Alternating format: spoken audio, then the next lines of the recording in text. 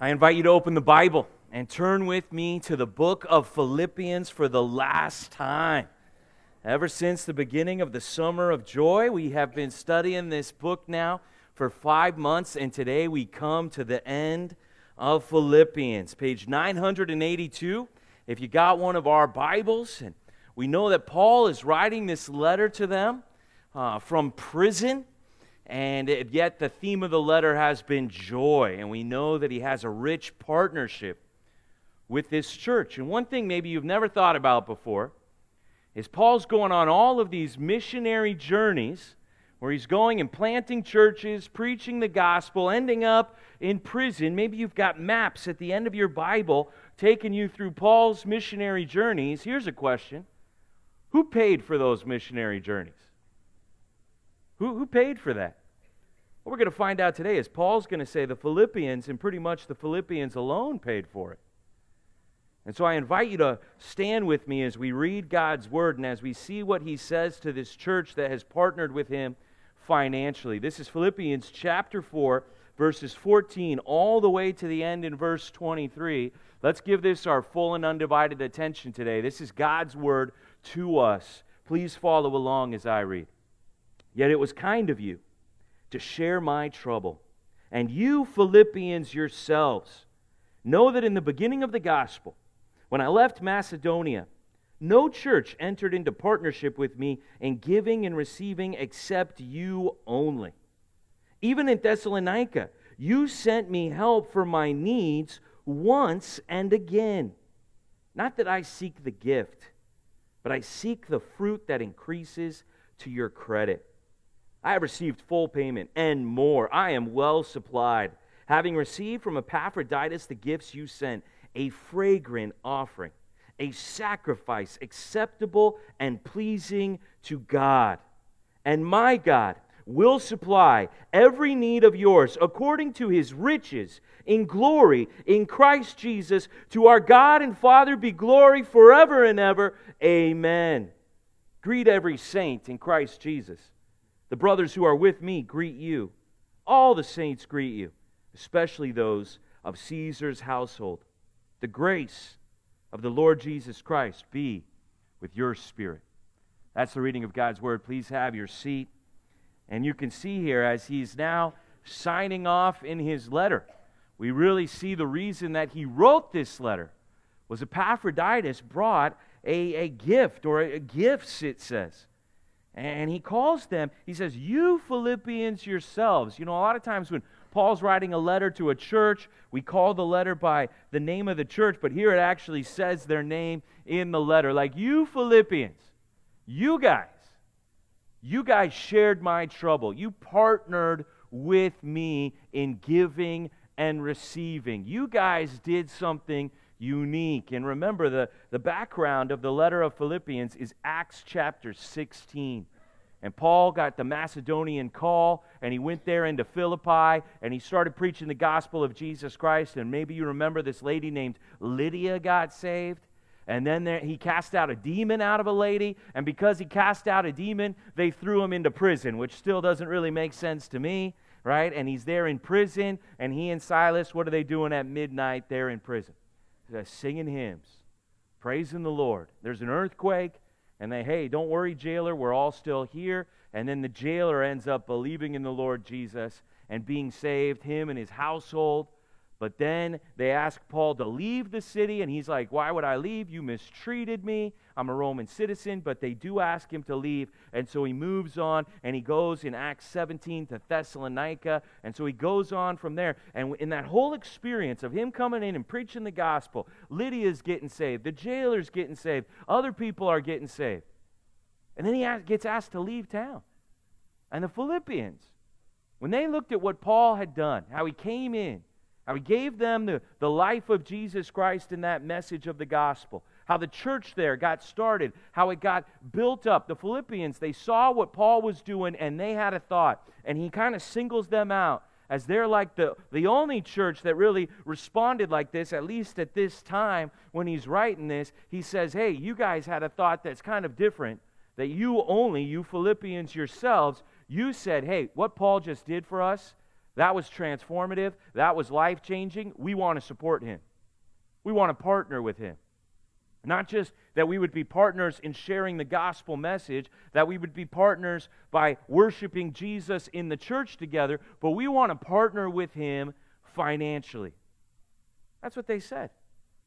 And he said they've always wanted to do that, and maybe for a season they didn't know where he was, off on one journey somewhere, and then they find out he's in this prison, and they send Epaphroditus, and here they are giving him another financial gift because they want to meet the needs of the man who brought the gospel to them, and they want him to keep spreading that gospel to more people. And they say, hey, we're going to... Now, I love how he says it here. Look at verse 15. He says, you Philippians yourselves know that in the beginning of the gospel... He doesn't refer to it as his ministry. He doesn't talk about his missionary journeys. He just says, hey, you know when the gospel really started going. You saw that and you said, we want to be partners in the gospel ringing out to more souls, and that means we're going to give money towards the gospel moving forward.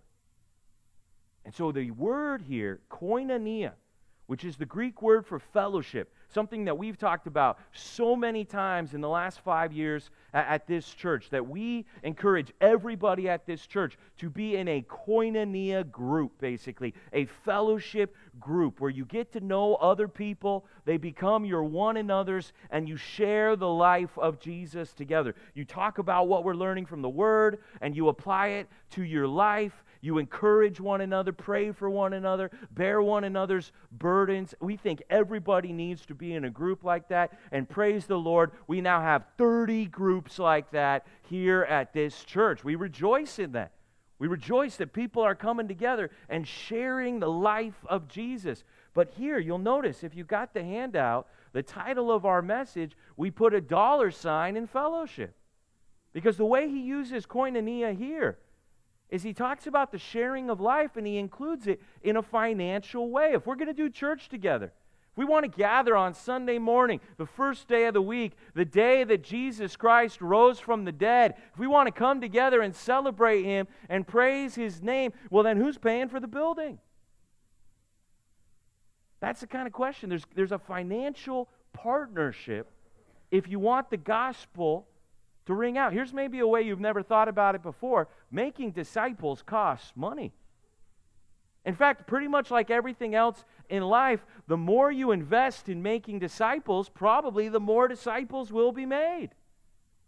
Just like any other business or any other venture that you might get into, if you invest in it, you might see more from it. Well, that's how it is at the church. Point number 1, if you're taking notes, let's get it down like this. Be a financial partner for the gospel. Be a financial partner for the gospel. That's what the Philippians are really an example of to us, is when they saw the gospel going forward in a powerful and effective way, they said, we want to support that financially so it can keep happening. And so when you think about Paul going around from town to town, when he went to Thessalonica, he said that 2 times while he was in Thessalonica, they sent him a gift. So they were regularly taking a collection to send it to Paul to keep supporting him so the gospel could continue to be preached to more people. And so you see here this spirit of the people where they wanted to come together and they wanted to meet a need that was greater than their own needs. Collectively, they wanted to gather together and do something, and they did that in a financial way. And this is how it's always been among the people of God. They have responded to God with generosity financially. This has been a trademark of the Church of Jesus Christ from the very beginning. Go back to Acts chapter 4 with me. Everybody, let's go back to the early church, just getting started, revival breaking out in the streets of Jerusalem. And a lot of times today, you'll hear people say, oh, I wish like it was more like the early church. They had it great back then. Devoting themselves to the teaching, to the fellowship, to the breaking of bread, to the prayer. I wish it was like the early church. Some things that people don't always realize about the early church is the early church was thousands of people. I mean, it was daily people being added to the church. It started with an explosion of salvation and 3,000 people getting saved. On the first day, the Holy Spirit came down, that day of Pentecost, and the gospel rang out. You killed Jesus, but God raised him from the dead. They said, what shall we do? Repent, he said. And 3,000 people believed and were baptized. And then more and more kept getting added. So it's like thousands of people are all coming together in this group for Jesus Christ. They're on the streets of Jerusalem, and when thousands of people are coming together, well, some of these people have needs, and maybe as they're believing and getting baptized, they're getting persecuted by their families or by the Jewish community or by the Romans there in Jerusalem, and they're getting cut off financially, and so some of these people could have needs, and they could have hard times, and so here's what happened. Acts chapter 4, verse 32, it says, the full number of those who believed were of one heart and soul. There was such a great spirit of unity among this group. Even though it's growing and it's thousands, they were still one body. And no one said, look at this line right here, no one said that any of the things that belonged to him was his own, but they had everything in common. Wow. Losing a sense of individualism and really putting the group, the collective, as more important than ourselves. Not thinking of my own things, but thinking of the needs of everyone. With great power, the apostles were giving their testimony to the resurrection of the Lord Jesus, and great grace was upon them all, and there was not a needy person among them. Think about that. Thousands of people joining the church, and every single one of them is getting their needs met. How could this be? Verse 34, for as many as were owners of lands or houses sold them, and they brought the proceeds of what was sold, and they laid it at the apostles' feet. And it was distributed to each as any had need. Thus Joseph, who was also called by the apostles Barnabas, which means son of encouragement, a Levite, a native of Cyprus, he sold the field that belonged to him, and he brought the money and laid it at the apostles' feet. Now, who's ever heard of Barnabas before? You ever heard about this guy? He was not your ordinary Joe, is what we learn here. No, they gave him a special nickname because when this guy sold his field and he brought the money to the apostles so that the apostles then could distribute it to the people in the church who had need. Man, when Joseph showed up and he sold his field and he gave that gift, all the money that he sold his field for, he gave it to the apostles. They said, brother, we're giving you a new name right now. You've really encouraged us, right? And they named him Barnabas. This same Barnabas would be the guy that when Saul, the persecutor of the church, meets Jesus on the road and gets saved, and we now know him as the Apostle Paul. First day he showed up at the church in Jerusalem, everybody's like, look who's coming to church. Well, yikes. Yikes, wow, is he here? Is this an operation where he's coming to see who's here and persecute all of us? Who's the one who walked up to Saul, put out his right hand to fellowship, and brought him into the believers? Who's the one who started to disciple this man Saul when we started calling him Paul? Who's the one who went with him on the first missionary journey? And even though Paul gets all the fame for it, he's really the one who started the missionary journeys and brought Paul along with him. This man right here, Barnabas. And how did he start to make an impact in the church in Jerusalem? Through his generosity. Through selling a field, taking all the money that he got, not a portion of it, all of it, and laying it down at the apostles. Next time you hear somebody say, I wish the church lived like the early church, then you just reply to them, I wish the church give like the early church. How about that? How about that? Now, see, you get to decide what you want to give. That's between you and God. That's your personal response to God. Let me just give you a strong encouragement. As you're making a decision about what you're going to give to God, please don't lie about what you're giving to God. Please don't act to other people at church like you give a lot when really you don't. Because there's this thing going, and people know that it's happening. People know that people are selling houses and lands. I mean, this is like really encouraging the church community. Like people are giving in a big way, and the word is spreading. And Ananias and Sapphira, they think, wow, that's exciting. Hey, we could sell something. And then they do this thing where it's like, hey, we'll sell it, and we'll say we sold it for this much, and we'll act like we're giving the whole thing, but really we can make a profit for ourselves at the same time, and we'll keep some of the money for ourselves. And maybe they could have done that, and that would have been fine, but because they lied about it, what happened to Ananias and Sapphira? They fell over dead. So, hey, it's between you and God how much you're going to give. One thing you should never do is lie about how much you're giving.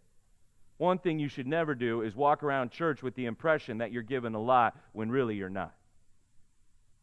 And so there was a great spirit of generosity. And so thousands of people could be added to the church. And let's start thinking about this, okay? Let's start really trying to think through that it does cost money to do church, even to meet the needs of the people in the church. So this church can support one another through financial hard times and help one another sometimes get established when people repent and they believe in the gospel and their life makes a dramatic change. A lot of times, maybe before that, they have put themselves in a bad position financially through unwise choices that were motivated by their sin, and now they're trying to get themselves on the right track. Is the church going to be able to help meet those needs? Well, that's going to just depend on our people giving in a generous way. Are people seeing needs and meeting them personally? Are people giving to the leaders of the church so they can distribute to the people in the church who have need? So we got to start thinking about the fact that it does require a financial partnership to do church. Turn with me to 1 Timothy chapter 5. Everybody flip over to 1 Timothy chapter 5. You know, we call Timothy, 1st and 2nd Timothy and Titus, we call them the pastoral epistles because it's Paul discipling these young pastors of Timothy and Titus, and he's telling them how to be a pastor and how to do church. And in 1 Timothy, when he's instructing his son in the faith about being a pastor, he gets into money, and he talks about meeting the needs of widows, and he talks about how men should be providing for their families, and men should be providing for their widows. But if the family can't provide, then the church should be there to provide. And he says this about how money needs to work in the church. This is 1 Timothy chapter 5, verses 17 and 18. Look at these verses. He says, "Let the elders who rule well," this is page 993, 1 Timothy 5:17, "let the elders who rule well be considered worthy of double honor, especially those who labor in preaching and teaching. For the Scripture says, 'You shall not muzzle an ox when it treads out the grain, and the laborer deserves his wages.'" So now he's saying, hey, if the elder, and that's one word that the Bible uses to describe this kind of man who should be a leader in the church. It uses the word elder. It uses the word overseer. The number one way we say it today is pastor, which really means shepherd. Those three words in the New Testament, they all describe the same person. Hey, this is the guy leading the church. That guy's worthy of double honor. What does that mean? Double honor. Well, you can tell that when it says the laborer deserves his wages, it means it's worth paying that guy so he can devote himself to the ministry of the word and to prayer. So let's just take a minute back here. We've been doing church now for 5 years. Let's just try to think, how much money does it cost to do church? Have you ever thought about that before? Have you ever thought, I wonder, for every person who gets baptized, how much money does the church spend? What is the cost of making disciples? Let's think about some categories here you could write down if you're going to think about and pray for our church and the financial means that we need to meet everybody's needs and to keep the gospel ringing out here in Huntington Beach. Let's start with staff. Let's put that down as one of the things that's going to cost money. Do we want people to have their full-time job be serving the church?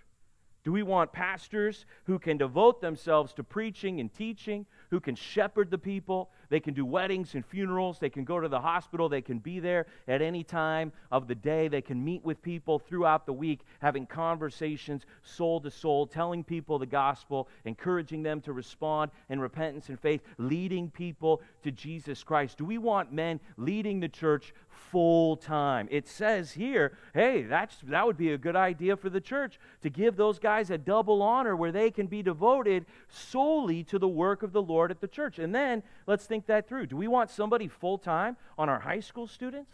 Do Do we want somebody full-time on our junior high students, our junior high ministry, that's just doing great and growing like I've never seen a junior high ministry do before? Do we want somebody here making sure the kids are taught the Bible and all the things with the kids are safe and organized and all the teachers with the kids have background checks and are trained and know what they're doing? Do we want staff working with every age group of the church? Do we need somebody to organize the money of the church? Do we need somebody operating the church? Like, wow. To make the church happen, you might need to have a staff of people to do something like that these days. Let's put another thing down. How about the facility of the church? I mean, if we want to have a place to meet, how much is the rent on a building like this? You ever thought about that? This is a 28,000 square foot building. 28,000 square feet. If you want to write that down, maybe you know how many square feet you're living in, okay? You think your utilities are bad, all right? Just put it out to 28,000 square feet. Start feeling that bill every month, all right? I mean, think about it. All the things that need to happen to keep this building going. I don't know how many days of the week you come to this building, but there is literally something going on in this box every single day of the week. People are here praying. People are here fellowshipping. People are here worshiping Jesus Christ. I mean, there is never a dull moment going on here at this church. We're using this space up. How about activity? Let's get that down. We've got staff, people we want to work at the church, facility, a place we want to gather together to have church, and then the things we want to do as a church. We're saying invite anybody you want to HB Sports Complex on Thursday night because we're going to have the church all together in one time, family fun night, free dinner for everybody. You ever thought about how much that costs to make dinner for 1,000 people? The dinner's not free. Do we all understand that there's no such thing as a free dinner? Does everybody understand that? Right? But so, hey, if we want to do activities, we're going on the men's retreat. You're like, yeah, well, the guys pay money to go on the men's retreat. Let me just tell you, any activity we do, when people pay money to participate in the activity, there's no way that cost covers the entire cost of that activity. There's no way it actually pays for the activity that's happening. It's still costing money. Beyond that, and especially the people that maybe have a hard time financially and they can't come to the retreat. Do we want anybody not coming to the retreat because they can't pay for it? Absolutely not. Everybody's welcome. You don't have the money? We'll help you out. So, I mean, just think about those categories and think about, I wonder how much does things like that cost? And so Paul, when he's talking about the church, from the very beginning of the church all the way until today, if we want to make disciples, it's going to cost some money. If we want to share the life of Jesus, that fellowship is going to include a dollar sign. And so I come to ask you today, we set it up last week. We said we were talking about money today. Maybe you noticed we haven't taken the offering yet because it's coming after the sermon, everybody. We're going to give you a chance to respond to the Word of God here today, all right? And I'm going to ask you a very personal, very awkward Orange County, LA County kind of question. Are you financially partnered with this church? Is this church like a movie theater where you just kind of, you come and it's like you're seeing a show and you give a little bit of money? Is it like if you took your family out for a meal somewhere, you think, well, how much would that meal cost? And you'll throw that at the church? Or are you saying, hey, I think the gospel's going out at this church. I think people are getting saved and Jesus is building it up. And I want to be a financial partner with what Jesus is doing in my church. I'm not thinking about how much should I give. I'm thinking about how much can I give to really support the gospel ringing out. Are you a financial partner with what God's doing here at Compass HB? Because Paul, he's saying, these Philippians, you guys, the thing that you did, go back to Philippians chapter 4. He's saying the thing that you guys did, where you saw the financial need behind the missionary journeys for the gospel, you Philippians, you guys have done something that's really helped me, not just once, but again and again. And then he says in verse 17, hey, it's not about me getting the gift. Paul was so careful about that. It wasn't about him getting money. In fact, if he was at a city where there was a brand new church and they didn't have the money to pay him, then he would go and work. We know he was a tent maker. He would work not to put the burden on the church. He would work to try to help the church so they didn't have to pay him financially. And so he wasn't in it for the money. He wanted to make that clear. It wasn't about him getting the gift. But here's what it was about. Verse 17, I seek the fruit that increases to your credit. Do you hear what he's saying there? He's saying there's a benefit not just for him receiving the gift, there's a benefit for them giving the gift. There's something good that's happening with them when they give. He's believing what Jesus said, that it is more blessed to give than to receive. And so he's saying, literally, there's some kind of account, there's some kind of credit, there's some kind of storing up treasure in heaven that we may not fully understand here on earth. But when people are generous and they give here on earth, it's like it's being added up for them later in some future eternal account. It's like what you're giving away here is being stored up for you there. He says, hey, when you guys give to me, you're actually adding to your account. That's the language of the Greek right there.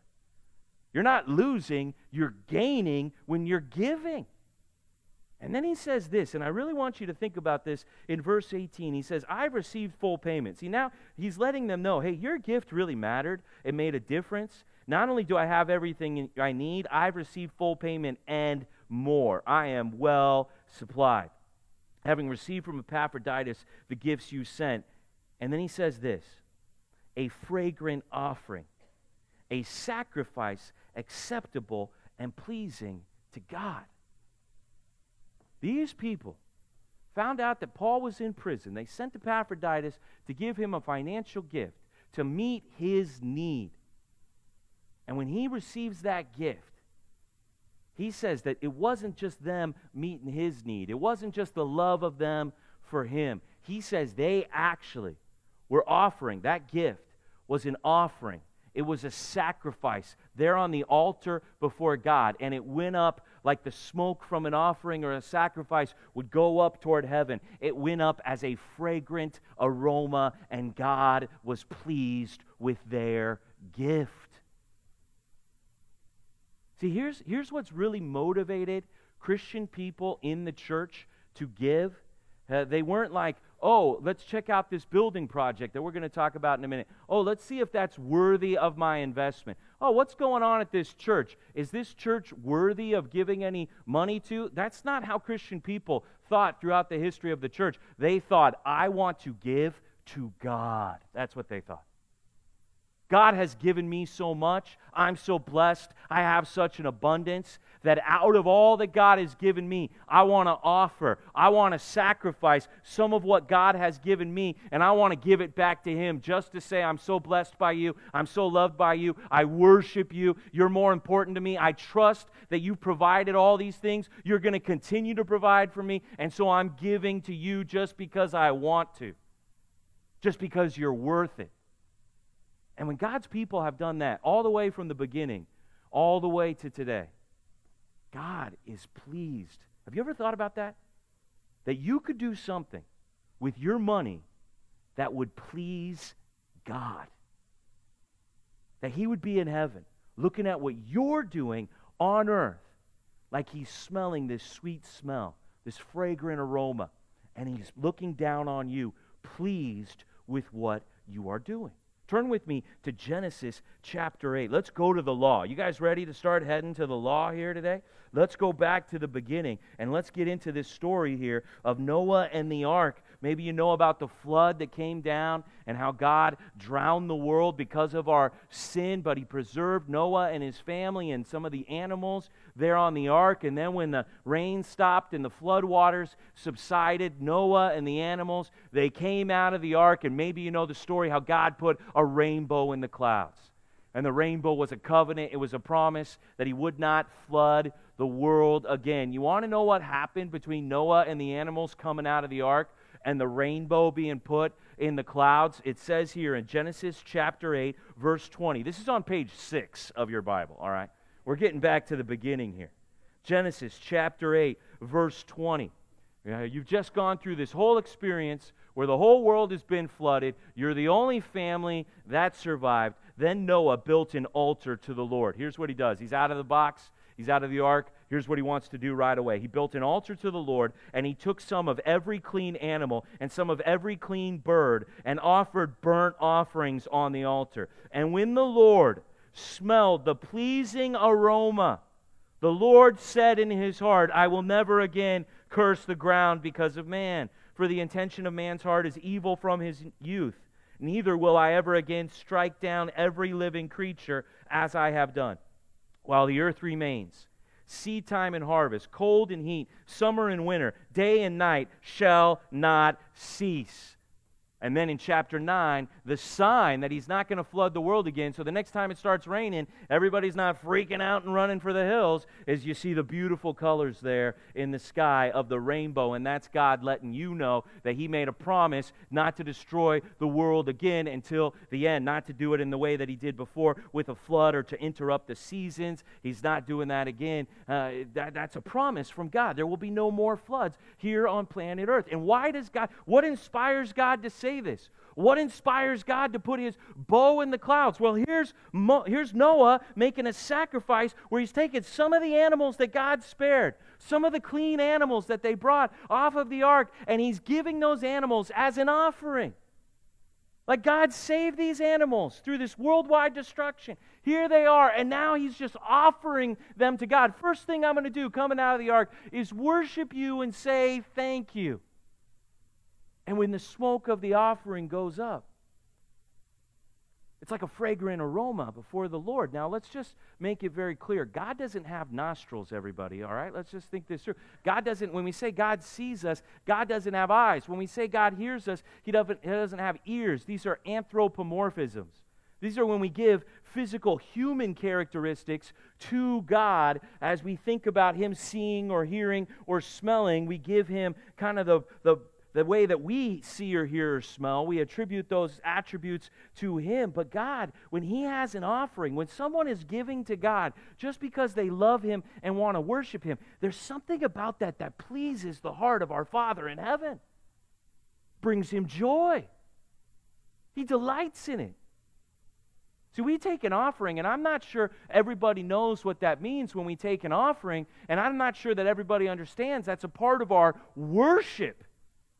Because we don't really understand perhaps the law. And we think, all those offerings, all those sacrifices, we don't need that because we got Jesus. Yeah, I understand we have Jesus, but we still want to offer our worship and our praise to God. We still want to give out of all that He has given to us.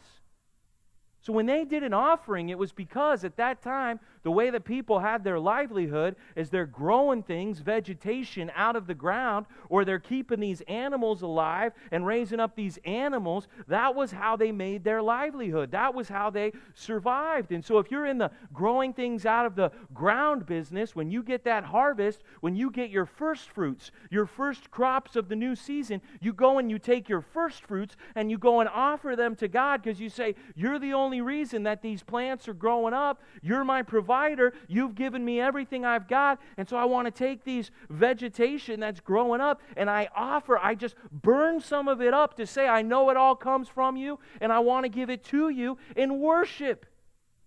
And God's pleased. You're over here, you're raising up all these animals. That's your livelihood, and now you're getting ready. It's that season with the animals. Well, you go and you offer some of them on an altar. You sacrifice some of the animals just to show that you know who the provider is, and you want to give in response to worship Him. And when you give something just for the purpose of giving it to God, He loves it.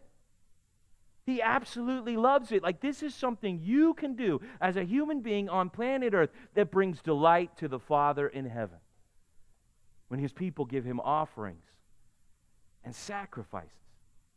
Now, we're not going to be offering up. We're not going to be burning up vegetables, everybody. We're not going to be sacrificing animals. I understand that. But we need to give offerings to God. We need to respond to God with real worship of Him. Go now to Hebrews 13. Turn with me, everybody, to Hebrews chapter 13. And the book of Hebrews was written to the Jews, telling them, hey, we don't need to keep doing some of these old covenant things because we have a new covenant, because Jesus Christ perfectly fulfilled the law, and He's brought us now into the presence of God. He is our high priest. He is our sacrifice. He is our temple. And the new covenant way is greater in Jesus Christ. But look what it says at the end of Hebrews chapter 13. Verse 15 and 16 here, this is page 1010, it still talks about offerings and sacrifices. They're just going to look a little different in the new covenant way.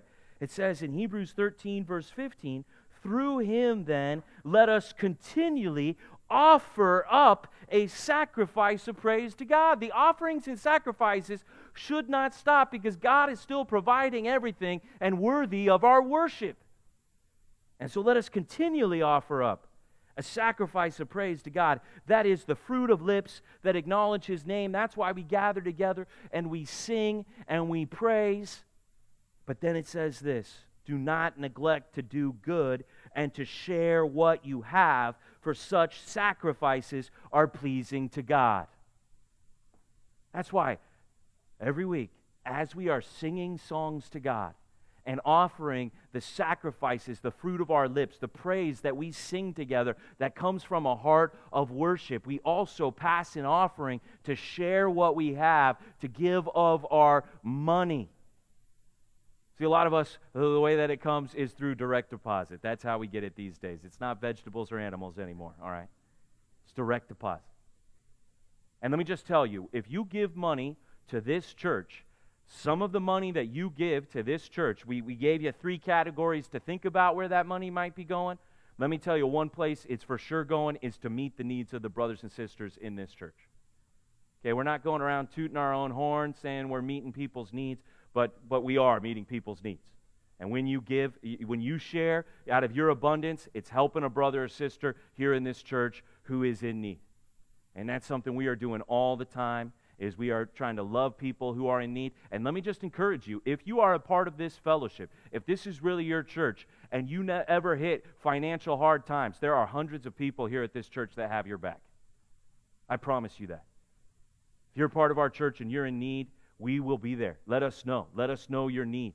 Don't keep it secret. Don't hide it. We want to meet the needs of people here at this church. We love to do so, okay? Maybe sometime you might see that a brother or sister is in need just through your personal interaction with them because they're in your fellowship group. Maybe at some point God would put it on your heart that you see somebody in need and you want to give to them personally. Maybe you want to do it anonymously. Maybe you want to see the joy in their face and you want to just go give it to them there yourself. But maybe God will put that on your heart to give to somebody in a personal way. But when you give to this church, some of that money is going to meet the needs of the brothers and sisters here among us. In fact, when you give to this church, you are supporting a church in Tokyo, Japan. You are supporting a church in Beirut, Lebanon. You are supporting missionaries in Dubai who are training up pastors who are going to plant churches all over the world. When you give money here, it is going not just to meet needs at our church, it is meeting needs internationally of people that we may never really know or see or meet, but they are hearing the gospel of Jesus Christ, having their greatest need met because of you giving here. When you give that offering, that sacrifice, and you give it because you want to. You give it out of response to God. God is smelling a fragrant aroma, and He is pleased when we meet one another's needs. Point number 2, you need to understand how offerings are pleasing to God. This is not about us having to give. This is about an act of worship that we are doing in response to all that God has so generously and graciously given to us. And when we give to God, because we're responding to Him, because we want to worship Him, He is pleased by that offering. And you remember that story where Jesus sees that widow throwing in her last 2 mites. And He gathers the disciples together and He says, "Do you see that lady right there? Jesus, He's pleased with what she has done." No one on this earth may ever know what you give, but I promise you, Jesus knows everything that you give. And when you give to Him, for His people, for His gospel, for His kingdom, He is pleased with you. You need to know that. This is something that Paul wants these people to know. Hey, you didn't just meet my needs. You pleased God. And then Paul says this. Go back to Philippians chapter 4. Look at verse 19. Now, this is a promise, okay? This is something that you and I really need to think about. We need to make sure that we've got it very clear, okay? There's verses in the Bible that talk about the gift that God has given us. For example, a verse you could write down is 2 Corinthians 8:9. These are similar verses to verse 19, okay? 2 Corinthians 8:9. says, "For you know the grace of our Lord Jesus Christ, that though Jesus was rich, yet for your sake he became poor, so that you by his poverty might become rich." Jesus has all the riches of God in heaven, and yet he becomes poor here on earth so that we might have his riches. So when the Bible talks about us receiving the riches of Jesus Christ, yes, we're talking about eternal salvation. Yes, we're talking about all the spiritual blessings in the heavenly places. But one of the promises that come along with being in Jesus Christ is that your financial needs will be met. That's a part of the promise. That's what it says here. Look at verse 19 of Philippians 4. "My God will supply every need of yours according to his riches in glory in Christ Jesus." If you are one of the people who have been adopted by the Father into the family because of the blood of Jesus Christ, we're all brothers and sisters now in Christ. If you're one of God's kids, God promises that he is going to make full, that he is going to supply all of your needs will be met by God because you're in Jesus Christ. Can I get an amen from anybody on this? This is a part of it. Now we have to remember, like we learned last week, if you were here, according to 1 Timothy chapter 6, verse 8, we might need to recalibrate what need really means, right? It says, with food and clothing, we will be what? Content, right?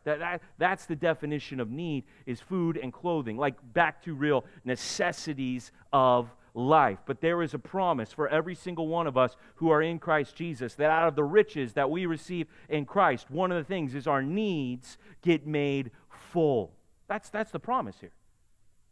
See, and this is really the promise that drives our response of giving. Because I see God as a generous and loving Heavenly Father, because my eyes are open to see that everything I have has been given to me by God. He has provided for me. He's met my every need. He's blessed me with an abundance. Then when I see what God is giving to me, then because I believe in the promise of God to provide, I can be generous with what I have because God's given it all to me, and He promises to keep giving, to meet all of my needs.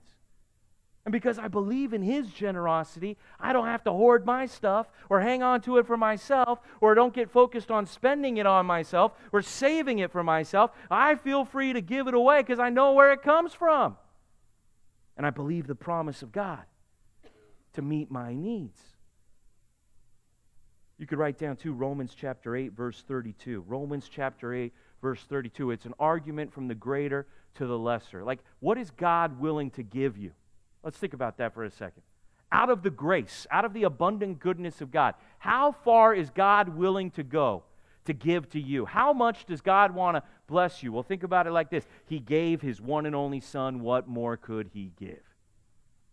We're worried about our physical necessities in the here and now when the Father is offering up His one and only Son so we can have eternal life, and we think He's going to provide the salvation of our souls in Jesus, but He's not going to help us with our basic needs here on planet Earth. Do you see the logic there? If He's willing to give His one and only Son, how will He not also graciously give us all things? That's Romans 8:32. Like, I know you gave me Jesus, but how am I going to make it this month? No, if he gave you Jesus, if it's proven in the blood of the Lamb that was sacrificed for your sins, then you can have full confidence as you sit here today. He's going to meet your needs in the riches of Jesus Christ. And so you believe that promise. You trust here in the provision of God in your life. And that's why when we give, we're giving in response to God's provision. Let's get that down for point number 3. We give in response to God's provision. Okay, now we don't think this way in our GoFundMe generation right now. Okay? We think, show me the cause. Is it worth giving to? Then I'll give to it. Explain to me this building project. Is it worth giving to? Then I'll give to it. What is this church doing with money? That's not how people have thought in previous generations of Christian people. They didn't think, is this worth giving to? They thought, wow, look how much God is giving to me. How could I not respond by giving back to Him? That's the motivation for giving. And if you're not motivated to give, it's because you're not doing it in response to what God is giving to you. That's what we've got to get back to. I mean, do you realize that right now, where you live in America, people are giving less to the church than ever before in the history of our nation? Do you realize that? I mean, see, this whole thing has happened here at our church where we started going through Philippians in June, and we started out on the Summer of Joy. We remember the Summer of Joy, everybody? Rejoice in the Lord always, and again I say, rejoice. Remember that? And so we were fired up. We're going through Philippians. We're going to have joy here at our church because we've been saved by Jesus. And then at the same time, we're meeting in these pastors' meetings, and we are praying together. I mean, we are praying every week. We're getting together. We started our operations team this last year because we went off financially independent from the church that planted us. So we've got our operations team that's helping with the financial business things of the church. We got our pastors that are devoted to the Word and prayer. We're overseeing the church. We're praying together. And we can see there's a problem developing here at Compass HB. And the problem is so many people are coming to this church. Praise the Lord. You know what I'm saying, right? Church, I mean, we started with roughly 200 people at Marina High School 5 years ago. Last couple of weeks, there's been 1,300 people coming to this church on the weekend, all right? Just since 2014 to 2019, and we're seeing, hey, we're running out of space. And this room isn't the main room we're running out of space. We're running out of space with the high school, with the junior high, with the kids. We don't have enough rooms for these fellowship groups that are getting going all over the place. Like, we're running out of room, and then we start looking at other places. Like, could we move to that building? Could we move to that building? And you start getting the price tags for these buildings, and your eyebrows just kind of go to a whole new level. You know what I mean? It costs what? What did you say? You know, you're like, did I hear that right? And so we're praying. I mean, we're praying for weeks. We're praying for months. It's like the lease is coming up to renew on this building, but if we just have this building, we're going to run out of room at our church. We're not going to be able to keep growing like we have been. What are we going to do? Are we going to stop saying, are we going to come and be like, hey, everybody, stop inviting people to church? Hey, free dinner on Thursday night just for us. Don't invite anybody else. I mean, don't let, hey, when you want to share the gospel with that person, stop it. We don't have room for it. Are we going to start saying stuff like that? Like, we're running out of room. We're going to have to change how we've been doing this for 5 years. Or we're going to move to that place with that amount of money? That just seems ridiculous. That seems so much. What's going to happen if we can't stay and we can't go? We're like between like the Red Sea and Pharaoh's army here. Like, how is this going to work out? We don't see the solution. And then the owner who owns this building, he owns that building, he owns all these buildings here, and he comes to us one day and he takes us through this other property over here and he says, hey, what do you think about you guys getting this space? You're the only church that's ever survived in this building. I like working with you guys. What if we name this street Compass Circle, and I work with you guys, and you have a church campus here for decades? How about that? And you're like, wow. I mean, so one thing you have to understand about the pastors here at this church is we're not that smart, all right? I'm in the meetings, okay? I'm in the meetings, all right? Okay, we're sitting here thinking, I don't know what's going to happen, and there's like a building that's empty right next door, okay? Okay, God has to open that door for us. We don't see it, okay? And here's another way we're not that smart. We started going through Philippians because we wanted to have joy as people partnering for the gospel. I didn't even know when we started Philippians that koinonia was used in financial terms. That's something I learned through doing this study with all of you. We didn't know that that building was going to open up. We started Philippians first. There is no way that we could have planned it, but God did in His beautiful time that right before we're about to begin construction, the costliest part of getting this building, we're talking about financial giving in a more open and honest way than we ever have before at this church. See, this isn't really about a building project. It isn't really even about this church. It's about you being a giver of God, and He wants you to learn about it. There's a lot of benefit that He wants to put on your account. See, God wants you to see something right now that maybe you've never seen before, is that everything you own actually belongs to Him, and everything that everybody else owns actually belongs to Him. And when you're giving to Him, what you're giving is so small compared to what He owns that it's not really even about you giving. It's about you acknowledging that He owns everything. See, have you seen that? Go with me to Psalm chapter 50. Look at it with me here in Psalm chapter 50. And here's God talking in the first person, and he says a lot of amazing things in this psalm of Asaph, page 473. But I just want you to focus on what God says, and he's doing it in the context of them offering their sacrifices. So they're bringing their first fruits of their vegetation. They're offering up some of their animals, the pure and spotless animals. Right? And they're offering these things up. And maybe at some point when they're given these offerings and their sacrifices, they start to think that they're really doing something through these offerings. And they're starting to think that God really needs these sacrifices or He needs their offerings. And so God just wants to reset their whole thought about offerings and sacrifices, about our response of giving to Him. And so He just says it like this in Psalm chapter 50, verse 10. He says it like this. Maybe you've heard it before. Every beast of the forest is mine. You think it's a big deal that you're giving me a few of your animals?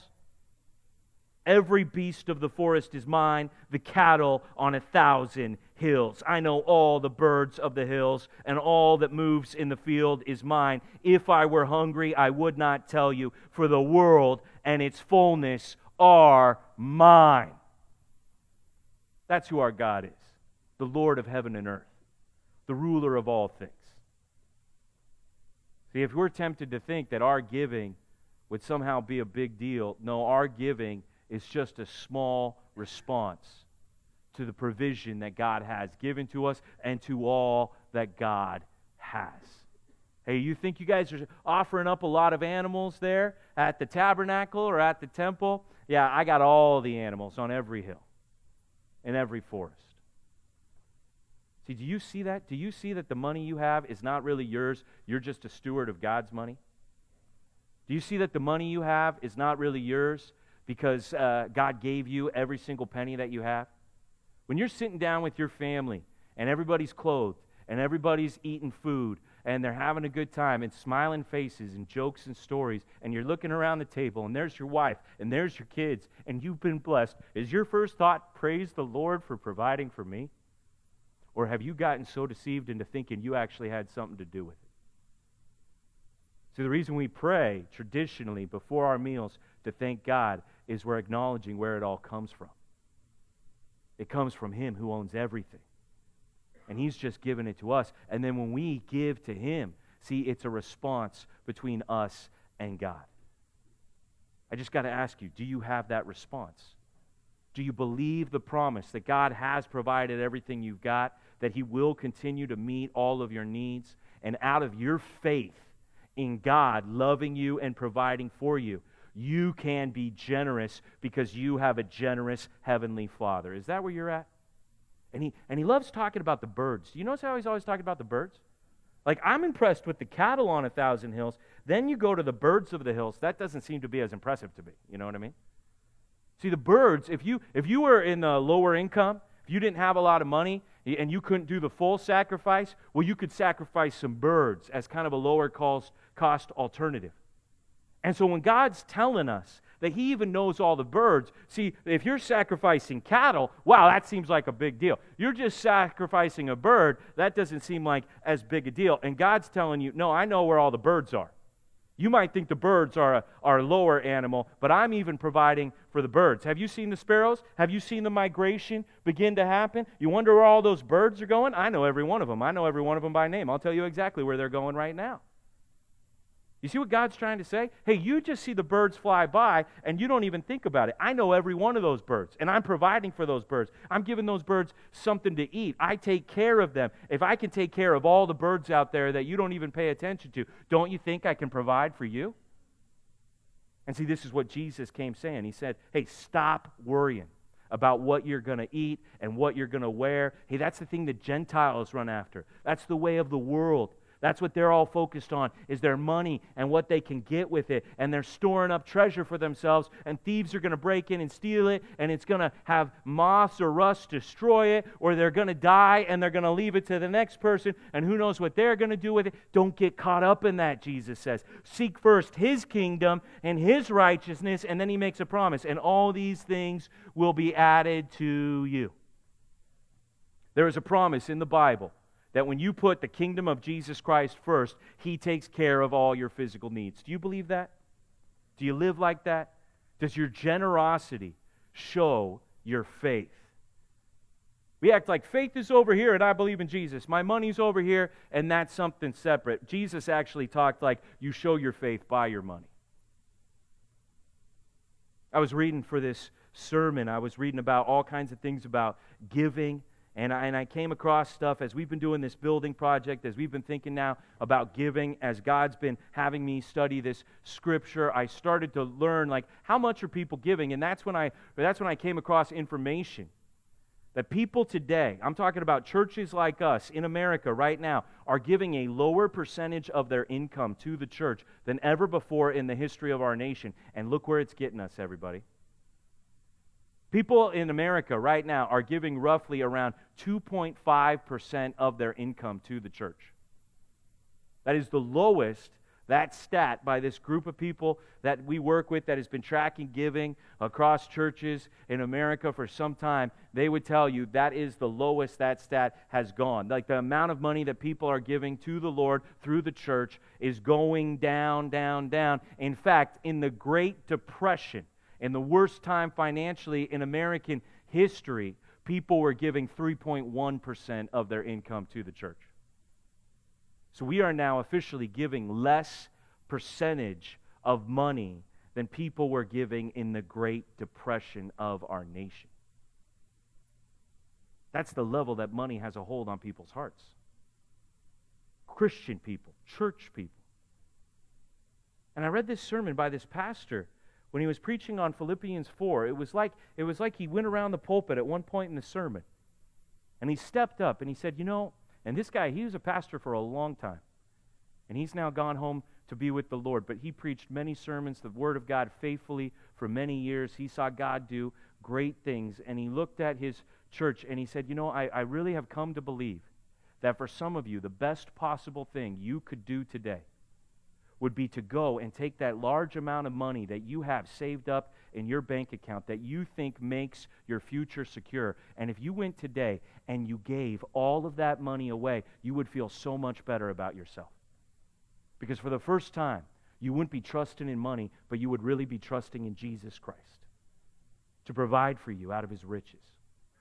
And so if you're having anxiety, if you're having depression, here was this pastor's idea for his church. You should go and see how much money could you give away, and you'll feel a lot better. Because you'll trust in the great provider. And you'll give in response to Him. That's how it's supposed to be. We're supposed to give in response. And so this is an interesting time for our church. 5 years into it, our first building project, okay?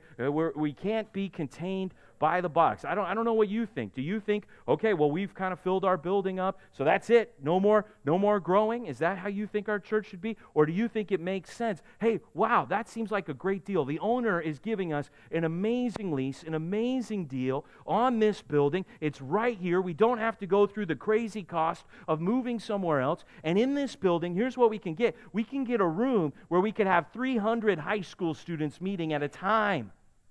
We could have 100 junior high school students meeting at one time. We would have 5 new rooms that are fully devoted for fellowship groups where a different group could meet in there every night of the week. We would have a space open for fellowship throughout the week that people could come and get coffee and do partners and read the Bible together here at their own church anytime they wanted to. I mean, we have people who work at this church right now. We have people who work full-time at this church for free just because they want to serve the Lord. We have people who work here day in, day out, grinding for Jesus Christ. I see how hard they work. They don't have an office here at this church. They don't have a place even to have a desk. There's no room for them. And God provides for us now a place that we could grow. And when the high school and junior high move over there, that means the kids ministry takes over here and fellowship goes into the parking lot. And that's just the free space right there in the middle of the 2 buildings. And so it's a question, what is our response to God answering prayers, to God providing? What are we going to do? And so as you leave, you're going to get this little Compass Circle brochure. And the main thing is for you to put it somewhere where you would see it. And the first thing we want everybody to do is pray that God will put it on the hearts of people to give money so that we can build this thing out. Okay? You want to talk about an eyebrows-raising moment. A few weeks ago, we got our first bid back on what the construction of this project would be. Okay, so this is a warehouse, it's an office, it's kind of run down, right? And if you go to the city of Huntington Beach and you look at their code to use a space as a warehouse, you could get through that code real easy. You look at their code for an assembly area where hundreds of people are going to gather together. I don't even know how to read all of those diagrams, all of that code.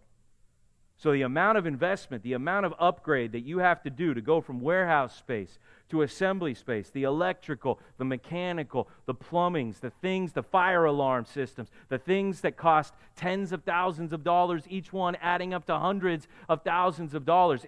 Eventually the bid came back and it was a $2 million project is what the bid said. I mean, my eyebrows were up for like the next 24 hours. Like, you say, what? Like that, what? You could tell I'm a new pastor. I'm a young pastor. Haven't been through this before, right? Now here, we're going to do everything. That was the first number we heard. We're going to do everything we possibly can to bring that number down. But I'll just tell you, we're not going to be able to build out that building unless the amount of giving goes hundreds of thousands of dollars up. Just being honest here at church today. That's where the project's at. And let me just tell you, this is how we operate here as a church family, as a staff. Here's how seriously we take people giving money to this church. We knew we wanted to put a sign up on our new building. I don't know if did you see the new sign that's up on the building? You should go check it out if you haven't seen it yet. You know who put up that sign? You'll see it on your brochure. You'll see the pictures. Pastor Daniel and Mr. Taylor put up that sign this week. That's who did it, everybody. All right? We started figuring out how much a sign costs to put on the building. And I heard the number of the estimate to put up a sign, and my eyebrows, they started going up, and I was like, does it sing? Does it dance? Does it spit out rainbows? How much does that sign cost? And so here's the thing. We're always trying to save money. And so we have two guys on our staff who work very hard and bust out a project and build our own sign. And in my mind, it looks great. It looks beautiful. You wouldn't know that was Pastor Daniel and Mr. Taylor busting that out.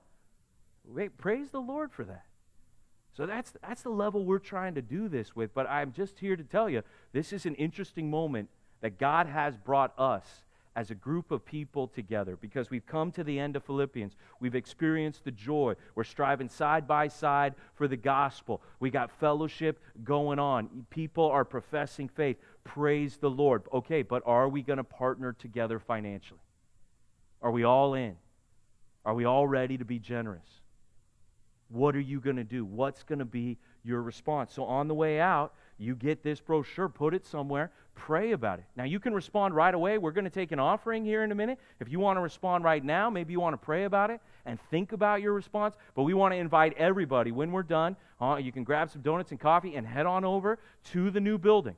Pastor Bill will be in there. He can answer any question you've got. We've even got 3 rooms there in the new building that would get demoed there. And when we're writing our prayers on the walls of the rooms. So go in there and write a prayer about God saving people in that building, about Jesus Christ building up His church so that more people can fellowship. Write a prayer that God's people will be generous and we'll have everything we need, that He'll make our needs full so we can keep on reaching more people with the gospel of Jesus Christ. So I'll pray for us, and then we're going to worship God. We're going to give Him an offering, the fruit of our lips, and we're going to give Him an offering of our finances. So let us pray together here right now.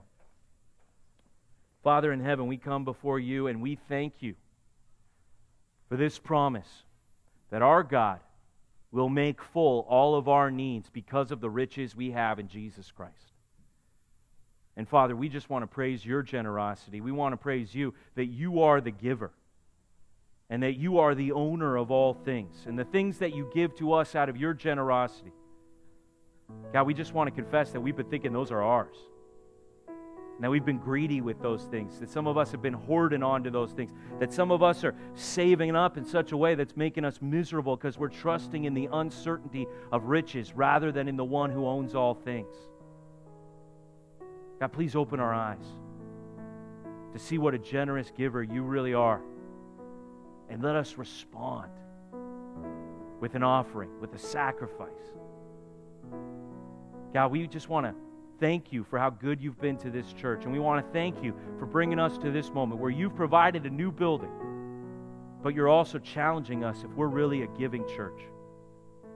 God, if we're going to excel in evangelism, if we're going to excel in fellowship, if we're going to excel in reading through the Bible together, let us also excel in this grace of giving. Let that be something that we're known for here at Compass HB, that people know that this is a place of generosity because we believe in a God who has been so good to us. And let us worship you through our gifts. We pray this in Jesus' name, and everyone said, amen.